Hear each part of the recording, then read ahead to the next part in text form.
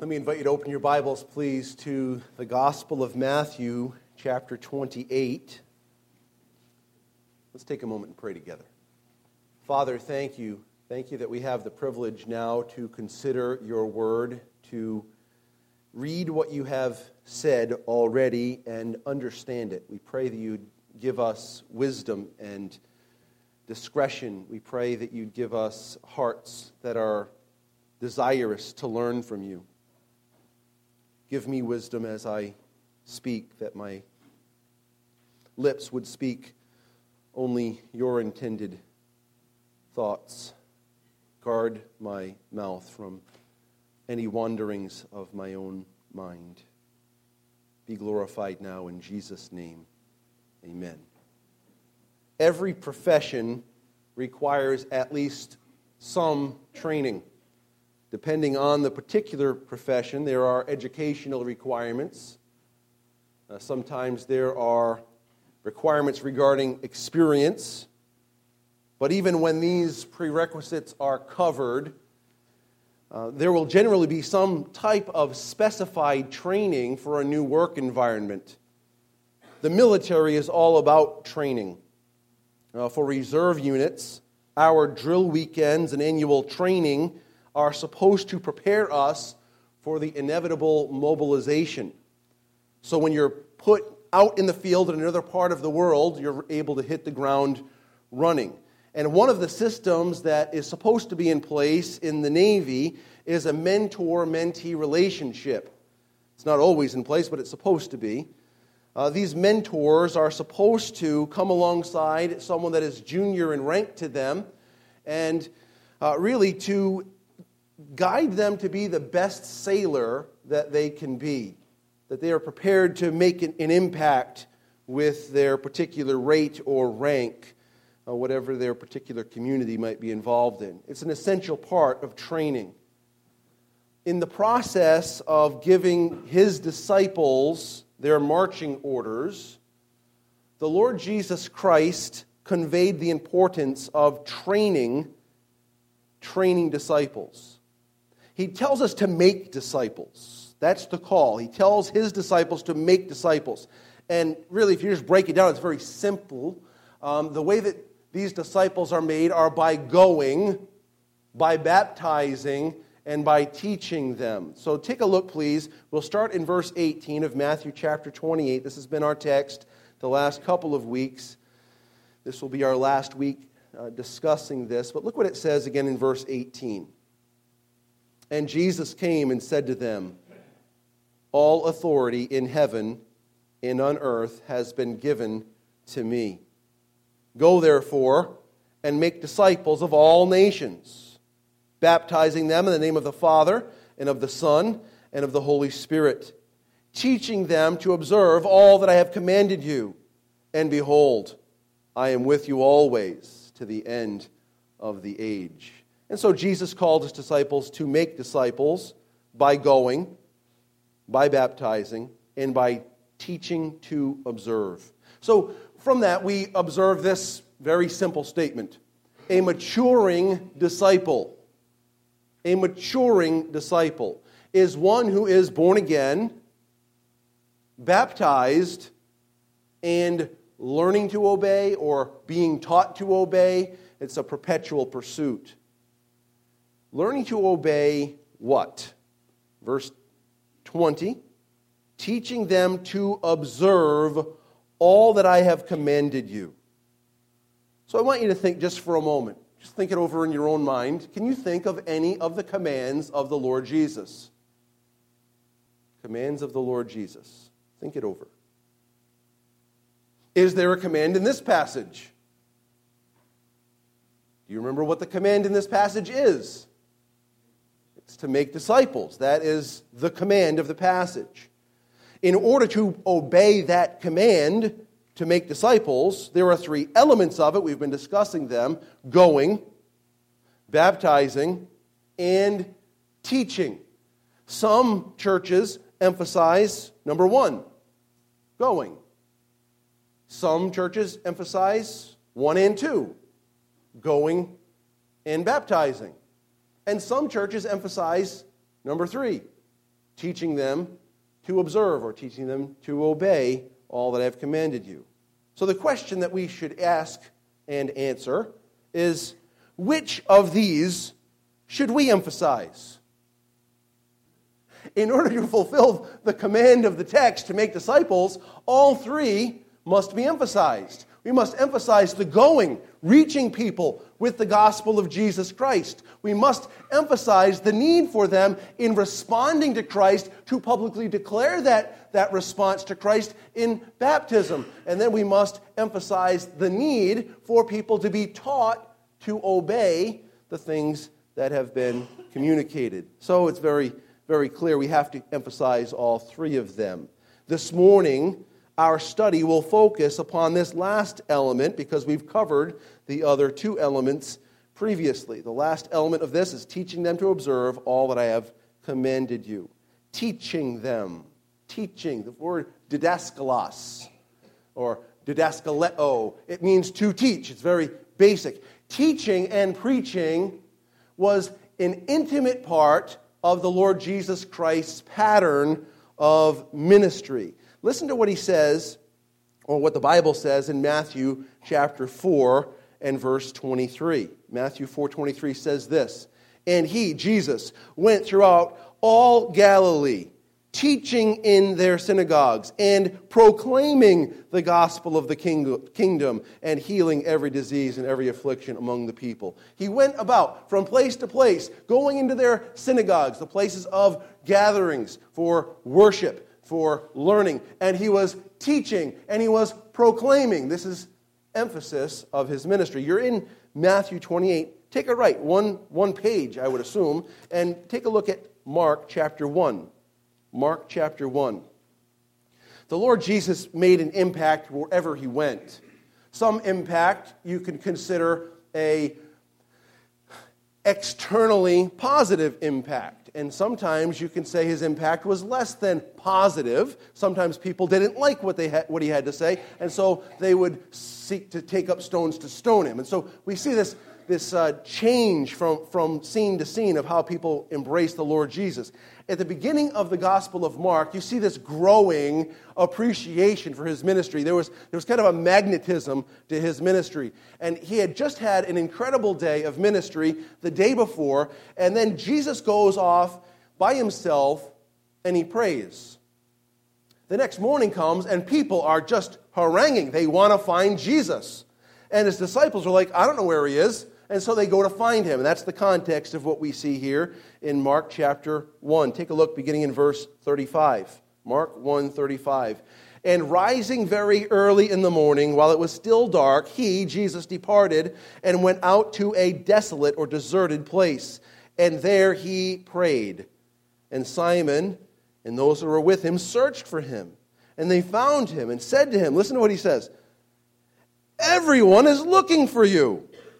They want you. They want to hear from you. Everyone's looking for you. Verse 38, "And he said to them, 'Let us go on to the next towns, that I may preach there also.'" Will you read the rest of verse 38 with me? "For that is why I came out." And he went throughout all Galilee, preaching in their synagogues and casting out demons. The pattern of the Lord Jesus' ministry was a preaching, teaching ministry. This is what he did. And as he gives the marching orders to his disciples about what should dominate your thinking, what should dominate who you are and what you're trying to accomplish, he tells them, "I have all the authority in heaven and earth. Based upon that authority, be going. Be going now. Go to make disciples of all the nations, baptizing them in the name of the Father, the Son, and the Holy Spirit, and teaching them." This is my method of ministry. This is what drove my ministry. You do the same thing, teaching them to observe all that I have commanded you. And by the way, I'll be with you. Lo, to speak in King James Version, speak, "Lo, I am with you always, even to the end of the age." So with that being said, we're emphasizing this concept of teaching. This is what we do as a church, isn't it? We come together, We worship God in prayer, in fellowship, in singing, in giving, and we worship God as we open the Word and we spend time. We're not in any hurry as we teach because we want to know what the Bible has to say. If we hurry through this, let's say we have an 11-minute sermon. What is the emphasis of our gathering at that point?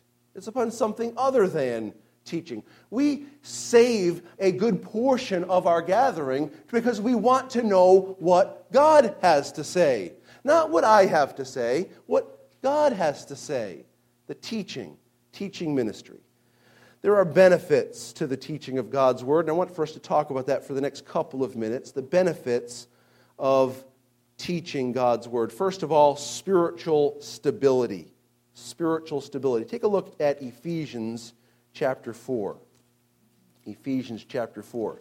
You'll notice inside of your bulletin there was a handout, and in that handout are just some notes from today's message time. And in that, you'll find all of the page numbers, church Bible page numbers, listed there. So you can follow along with that set of notes. It'll help you navigate if you're using one of our church Bibles. Ephesians chapter 4, beginning in verse 11, one of the benefits of teaching God's Word is it enables spiritual stability. Listen to what God's Word says here, beginning in verse 11. And He, speaking of Jesus, gave the apostles and prophets, the evangelists, the shepherds and teachers to equip the saints for the work of the ministry, for building up the body of Christ, until we all attain to the unity of the faith and of the knowledge of the Son of God, to mature manhood, to the measure of the stature of the fullness of Christ. Verse 14.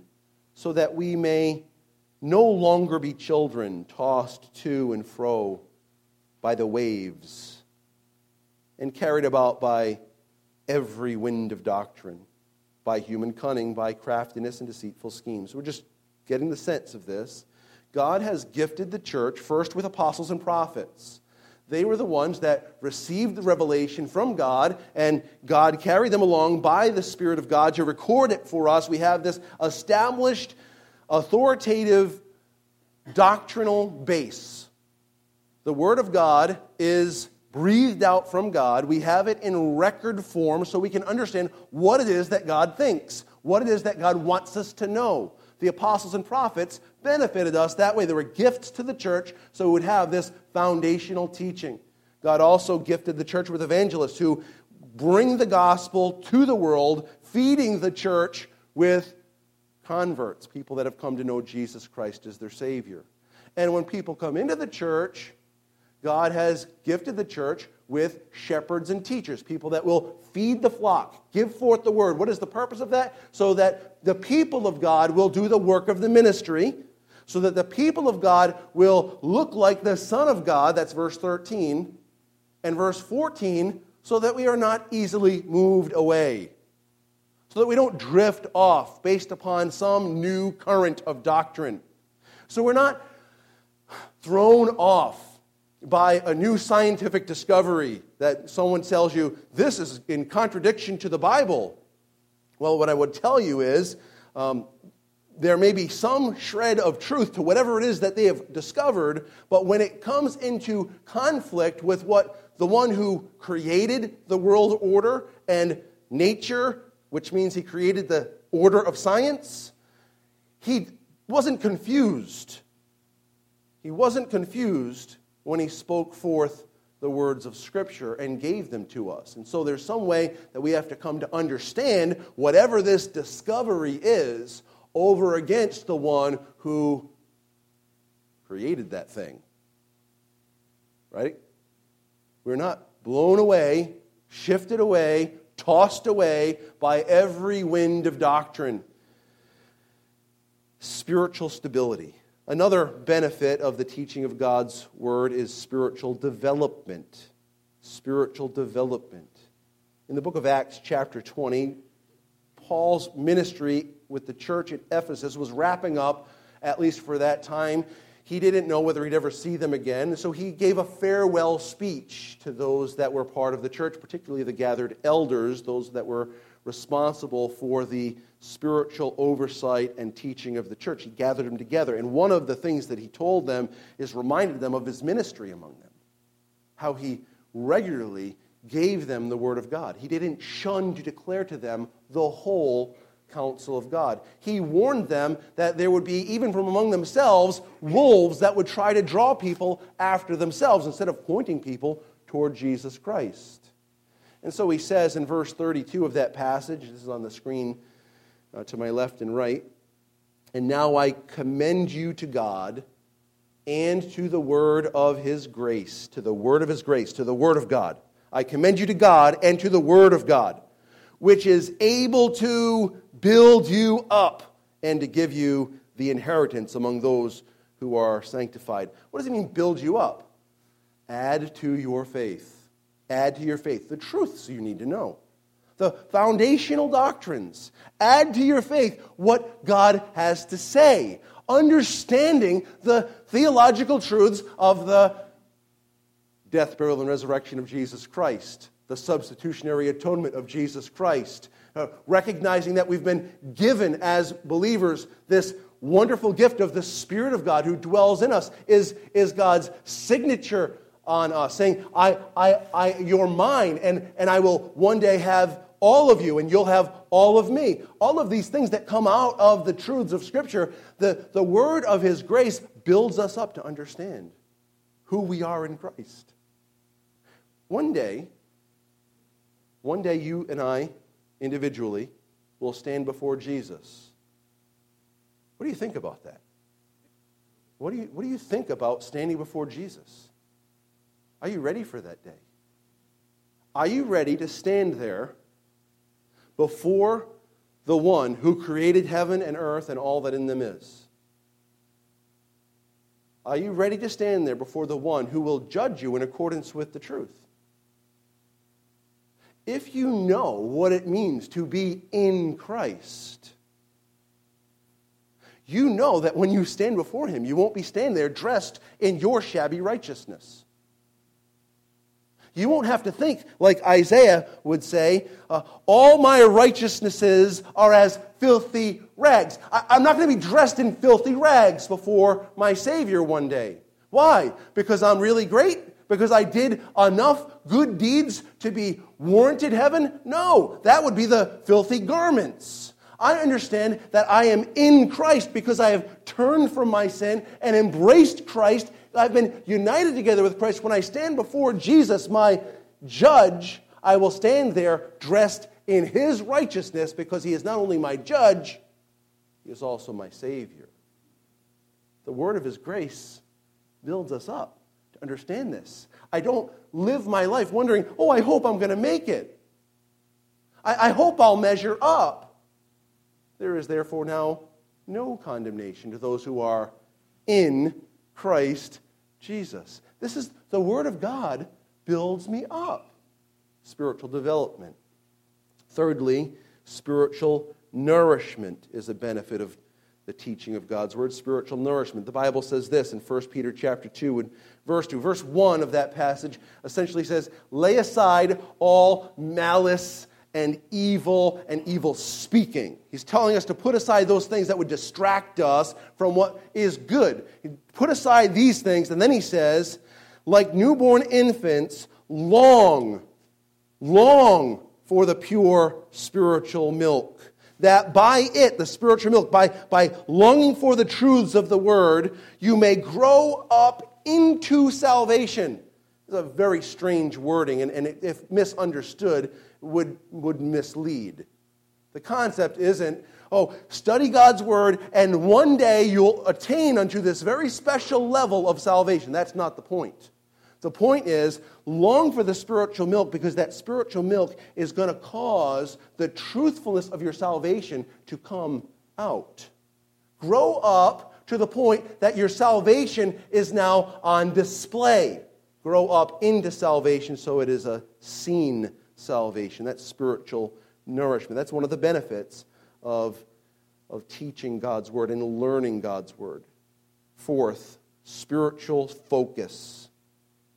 Spiritual focus. This is really important to me. It's important for all of us. Take a look at 2 Corinthians chapter 11. The more we are taught rightly the Word of God, the more our focus will be upon the person of our Savior, the Lord Jesus Christ.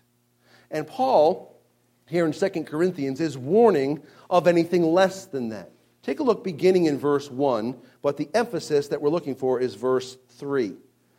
I wish you would bear with me in a little foolishness. Do bear with me, for I feel a divine jealousy for you, since I betrothed you to one husband, to present you as a pure virgin to Christ. In other words, he wants the church that he had ministered the gospel in, he wants them to come through life and be as devoted to Christ at the end, or even more so than they were at the point that they came to know Christ as their Savior. Look at verse 3 now. But I am afraid that as the serpent deceived Eve by his cunning, your thoughts will be led astray from a sincere and pure devotion to Christ. The teaching of God's Word, right teaching of God's Word, will help us more and more see our desperate need to emphasize our look, our sustained look, our satisfaction in the person of Jesus Christ. Let's take a step back for a moment. Here's the general cry of people that want to change the emphasis of teaching ministry.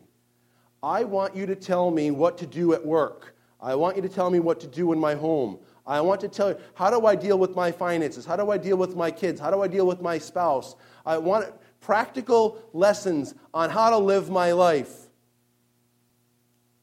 Let's just suppose we catered to that and said, okay, this is what we're going to go through the next 3 years. We're going to go through these categories and we're going to focus in on your life. When we come together, who exactly are we worshiping? I want you to think that over. We don't come together to worship us. We come together to worship Christ.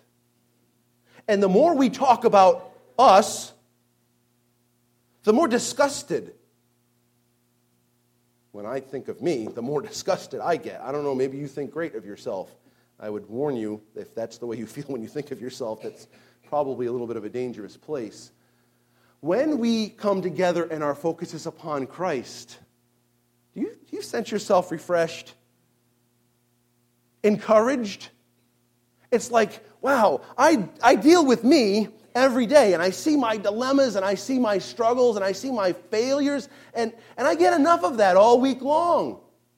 When we come together, yes, of course, how does this work out, and how does this impact my life? That's all important.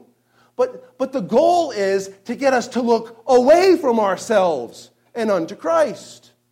And here Paul is saying, I'm afraid for you, that you will be warped, that you'll be led astray away from a simple, sincere, and pure devotion to Christ. Proper teaching of God's Word causes us to look away from ourselves. The Bible tells us a lot about ourselves. It really is an anthropological book, a study of man. It shows you the nature of man. It absolutely does. But that is not its design. Its design is to help us to see what I really am so that I'll turn my gaze away from myself and to Christ. It really is a Christological book, a study of Christ. It shows us Christ and His sufficiency. Where I fail, He has succeeded. Where I have fallen, He has arisen to the task. Where I have sinned, He has met that sin with His sacrifice. Proper teaching of God's Word gives us a spiritual focus. It helps us be spiritually stable. It develops us spiritually. It nourishes us spiritually. It focuses us spiritually. And nextly, fifthly, it causes us to be transformed. Spiritual transformation. Take a look at 2 Corinthians chapter 3 for a moment. 2 Corinthians chapter 3 is about the new covenant and its glorious transcendence over the old covenant. That old covenant ministered to through Moses was glorious, but it had a fading glory. The new covenant has a continuously reviving kind of glory. It's an eternal glory because its glory is not based upon people. Its glory is not based upon our steadfast adherence to. Instead, the glory of the new covenant is based upon the work that's been accomplished in the Lord Jesus Christ. And so we pick it up, 2 Corinthians chapter 3 and verse 17, verse 16. But when one turns to the Lord, the veil is removed. Now the Lord is the Spirit, and where the Spirit of the Lord is, there is freedom. And we all, with unveiled face, beholding the glory of the Lord, are being transformed into the same image. What image? The glory of the Lord image. In what way? From one degree of glory to another. For this comes from the Lord, who is the Spirit. So this is one of the wonderful benefits of the Word. We look into the Word. And we're not like the man in James who looks into the Word and immediately goes his way, forgetting what manner of man he was. We're those that continue in the Word, and by God's grace, as He is working in us through His Spirit, He is transforming us, and we become doers of the Word and not hearers only. As we look into the Word of God, as we look and see the glories of Christ in the Word, God is changing us into the very image that we're seeing there. This is a work of God. It says in verse 17, the Lord is the Spirit. Verse 18, right at the end, for this comes from the Lord who is the Spirit. So the Spirit of God uses the Word of God, transforming us into the glory of God. And I'd say you could really shorthand that and say into the image of the Son of God, right? We see the Lord Jesus being formed in us. Do you see the Lord Jesus being formed in you? Well, maybe not right this second. Maybe not on Monday at 8:15 in the morning when you're stuck in traffic and you're starting to think bad thoughts. Maybe the Spirit of Christ isn't that evident in you at that moment. But you know what? Because you've trusted Christ, because the Spirit dwells in you, and because you pay attention to what God's Word has to say, after you think the way you thought and you realize that you're just not what you ought to be, what's your response? Oh, Father, I am a frustrated person. I'm an angry person. I'm an impatient person. There's wickedness within me. So we turn. We confess our sin. We know He is faithful and just to forgive us of our sin and to cleanse us from all unrighteousness.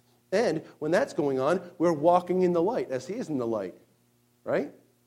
And when we're walking in the light as He is in the light, guess what that means according to 1 John chapter 1 and verse 3 or so? We have fellowship with the Father and with Jesus Christ, His Son. And you know what that results in?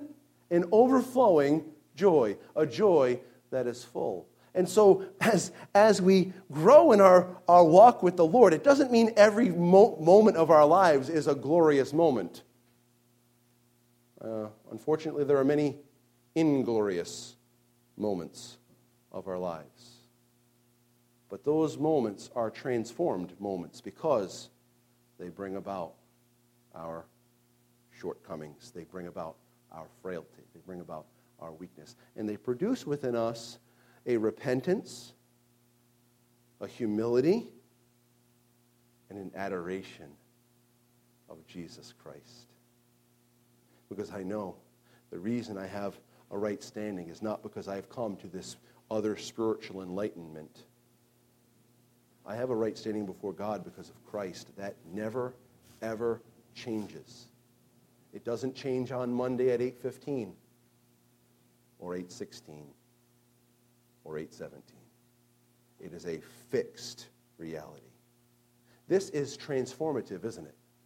And if we are not reminded of the truthfulness of God's Word, we will find ourselves down in the dumps, focusing on ourselves, miserable with our sin, or maybe even worse than that, overlooking our sin as if it's not a big deal. Either way, either one of those results is an out of fellowship, out of joy moment. This fruit of the Spirit will not be evidenced in my life if I overlook sin or if I wallow in sin, right? The teaching of God's Word is transformative in that it reminds us, yes, God told me He remembers my frame. He remembers that I am dust. I can go to Him again. I can go to Him freely. I can go to Him. While I might be ashamed, I don't have to be ashamed before Him because the sin issue is already dealt with in the Lord Jesus Christ. So I can come to Him freely and just tell Him, here I am again, Father. Here I am again. I need your mercy. I need your grace. Minister in me. Spiritual transformation. Sixthly, the benefit of the Word of God or the teaching of the Word of God is spiritual preparedness. Spiritual preparedness. Take a look at 2 Timothy chapter 3. We're going to hit this verse of Scripture again. We're going to look at 2 Timothy 3, 16 and 17, talk for a little bit. Then we're going to come and incorporate it again in just a few minutes. So we're not going to exhaust it either time. We're talking right now about the benefits of the teaching of God's Word, and we're talking right now about spiritual preparedness. And look what it says, beginning in verse 16. All Scripture is breathed out by God and profitable for teaching, for reproof, for correction, and for training in righteousness, that the man of God may be complete, equipped for every good work. And so, in other words, it's preparing us. As we learn God's Word, it prepares us for what God has for us. That is one of the many benefits of the teaching and preaching of God's Word. All of these benefits, whether it be spiritual stability, spiritual development, spiritual nourishment, spiritual focus, spiritual transformation, or spiritual preparedness, any one of these, all of them are benefits that motivate the church. It motivates the church to preach and to teach and to counsel the Word of God. When someone asks us about their life, what are we applying? Our wisdom? Our experience? No, the Word. What does God's Word have to say? So we're motivated by these benefits. But an even greater motivation is that the Lord Jesus Christ Himself has called His followers to be teaching them to observe all that I have commanded you. So this leads to just a brief question for your consideration. Are the commands of the Gospels more or less essential than the commands of the New Testament letters? Teaching them all that I have commanded you. Teaching them to observe all that I have commanded you. Are the commands of the Gospels more or less essential than the commands of the New Testament letters? Do the red letters carry more authority or importance? To think that is to misunderstand the authorship of Scripture. When we see the Lord Jesus speaking in the Gospels, yes, the Gospel writers are quoting the words of Jesus. However, when you see the introduction to the book of 1 Timothy, for instance, and it says, Paul, an apostle of Jesus Christ, etc., we have to understand also that this is breathed out by God. This is a record of the very words of God. And because of that, the commands of the Gospels, the commands of the New Testament letters, are all of same importance. And so when we consider the call to teach them to observe all that I have commanded you, it's not just, okay, let's look for red letters in our red letter editions. It's, what does God's Word say? What does God's Word say? This is what we need to know. This is what we need to teach and train. Paul captures the urgency of this call in this passage in 2 Timothy chapter 3. Starting in verse 12, going right through chapter 4 and verse 8. We're just going to summarize it very briefly. The first item that we want to notice is this. Gospel ministry is conducted in a changing or challenging environment. Gospel ministry is conducted in a challenging environment. Look at verses 12 and 13 of 2 Timothy 3. Indeed, all who desire to live a godly life in Christ Jesus will be persecuted, while evil people and impostors will go on from bad to worse, deceiving and being deceived. So this is the environment that we live, where as we hold forth the standards of Scripture, people readily are not excited about it. Is that true? Have you found that to be true? I go to church on Sundays. Oh yeah, I do too. I follow Jesus. Oh. Oh, you're one of those. You ever been called one of those before? It's very interesting when someone says that. Nonetheless, this is the environment that we minister in. Secondly, gospel ministry makes God's redemptive work known. This is super cool. Gospel ministry makes God's redemptive work known. Look at verses 14 and 15. But as for you, Timothy, continue in what you have learned and have firmly believed, knowing from whom you learned it, and how from childhood you have been acquainted with what? The sacred writings, which are able to make you wise for salvation through faith in Christ Jesus. That's another way of saying that gospel ministry makes God's redemptive work known, right?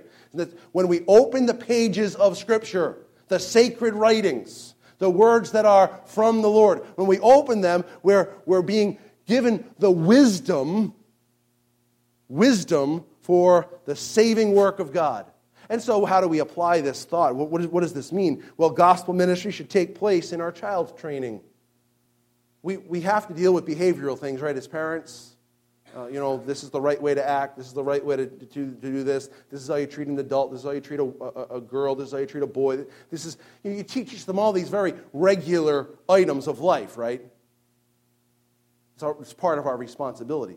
In addition to that, and even more important than that, we must train our children in the things of the gospel.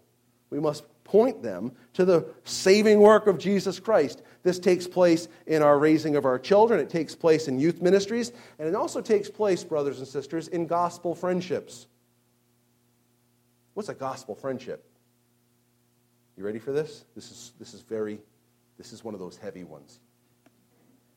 Do you have a friend? Do you? That's a gospel friendship. Whether they're believers or unbelievers, that friendship is a gospel friendship. Which means, as a good friend, whether that friend is a believer or an unbeliever, you are bringing the gospel to the table. You are constantly refreshing them, communicating the gospel, speaking forth the gospel, living out the gospel. Because if you are not doing that, then that is not a gospel friendship. Your friendships, every relationship in your life, every relationship in my life should be a gospel-related relationship. We must bring the life-giving supply of the gospel with us into our relationships. Gospel ministry makes God's redemptive work known. Thirdly, gospel ministry prepares believers for real life. Real life. Look at verses 16 and 17. All Scripture is breathed out by God and profitable for teaching, for reproof, for correction, for training in righteousness, that the man of God may be complete, equipped for every good work. This is great.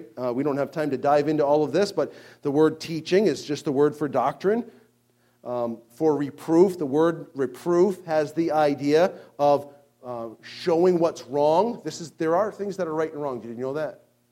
I know that our society doesn't believe that anymore. Whatever you want to do is fine. It's not my business. That last part probably is true. If you're not someone that I'm supposed to shepherd, what you do with your life is not really my business. But that doesn't make right and wrong not apply. There are still things that are right and wrong, whether you want to hear it or not. Reproof. Then it says for correction. You know what that means? Well, these things that are wrong, here's how to correct them. The Bible gives us that information to right the things that are wrong. And then it says, and instruction in righteousness. That is a training how to live out the things of Christ, the life of Christ in life. In verse 17, that the man of God may be complete. This is a very interesting word. The idea, just for time's sake, is it's what is fitting for a particular thing. What is fitting for a particular thing. That the man of God may be fit for a particular thing. Well, what is the particular thing? What does it mean to be a Christian? How do you live out the Christian life? That's the essence. God's word is beneficial in that it teaches us, it reproves us, it corrects us, it instructs us in righteousness so that we'll know what it means to be a Christian, to follow the Lord Jesus. And then it says in verse 17, equipped for every good work. Well, how can you apply that? Well, this is talking about real life. Ladies and gentlemen, the Word of God impacts you at home. It impacts you at work. It impacts you in the marketplace. It impacts us as friends, as neighbors, as husbands and wives, as moms and dads, and as children. So if we want to know how to live out real life, gospel ministry prepares us for this. That's what the Word does. It shows us this is the way it was supposed to be. See, that's what God's Word does for us. It holds out for us the original design. It shows us where mankind has deviated from the original design. It then shows us how Jesus has corrected this deviation and provided for us salvation in the face of our deviation, and how the Lord Jesus can revolutionize and transform our lives so that we live that life that was the original design. It's very simple. It's very simple. There's creation, fall, redemption, right? And redemption doesn't just mean salvation unto, okay, I'm saved from the wrath of God. Redemption also means redeeming areas of my life that are to be redeemed for the purposes of God. And then consummation when God brings it all to its final conclusion. Gospel ministry prepares us to deal with real life. Fourth, gospel ministry is conducted in the presence of God. Verse 1 of chapter 4. I charge you in the presence of God and of Christ Jesus. Did you realize everything you do takes place in God's presence? It's good to remember that, including how we minister the word. Fifth, gospel ministry must persist regardless of our environment. Look at verses 2 and following. Preach the word. Be ready in season and out of season. Reprove, that word has already been used. Rebuke and exhort with complete patience and teaching. So he calls us to be those that proclaim the word. Now this is specifically to Timothy. He's an apostolic representative. But the call there, remember, Jesus' life was one of teaching and preaching. And he calls his followers to be those that teach others to observe. So we're borrowing on this passage to help us to understand how to shape that. Does that make sense? He tells us to preach the word when it's convenient and when it's not convenient. He tells us to be patient because not everyone responds well, and to keep teaching. That's a synopsis of verse 2. And then he gives us a little bit of insight about our society. Verses 3 and 4. For the time is coming when people will not endure sound teaching, but having itching ears, they will accumulate for themselves teachers to suit their own passions. In other words, Tell me what I want to hear. Don't tell me what I need to hear. True gospel ministry seeks to tell people what they need to hear, not what they want to hear. People and society do not set the curriculum. It's already been laid out for us. Verse 4, and will turn away from listening to truth and wander off into myths. This is the society that we live in, but he says, preach it whether it's convenient or not. Preach it whether people want to hear it or not. Teach people the truth. Verse 5, he gives this concluding challenge before he concludes this section. He says this, and as for you, always be sober-minded, endure suffering, do the work of an evangelist, fulfill your ministry. Don't stop doing this. Why is it so important? Why end this with this kind of a challenge? He says, verse 6 through 8, he tells us why. For I am already being poured out as a drink offering, and the time of my departure has come. I have fought the good fight. I have finished the race. I've kept the faith. Henceforth there is laid up for me the crown of righteousness, which the Lord, the righteous judge, will award to me on that day. Not only to me, but also to all who have loved his appearing. Why is it so important? Because he said, tag, you're it. I'm done. My life's being poured out. I've finished. Now, Timothy, you have to keep it going. Preach the word, whether people want to hear it or not. Don't sway. Don't let them cater, or don't you cater to their promptings to deviate you from a pure and simple devotion to Christ. Paul is providing for Timothy exactly what he is calling Timothy to accomplish. This example Paul lays out is exactly what our Savior called us to be doing in the process of making disciples. What are we trying to prepare people for? What are we trying to prepare people for? Ladies and gentlemen, the day they meet Jesus. We're trying to prepare people for the day they meet Jesus face to face as their judge. What does God require for entrance into heaven? What does God require? Well, in 1 Corinthians 15:50, he tells us that flesh and blood cannot inherit the kingdom of heaven. So we have to be extraterrestrial.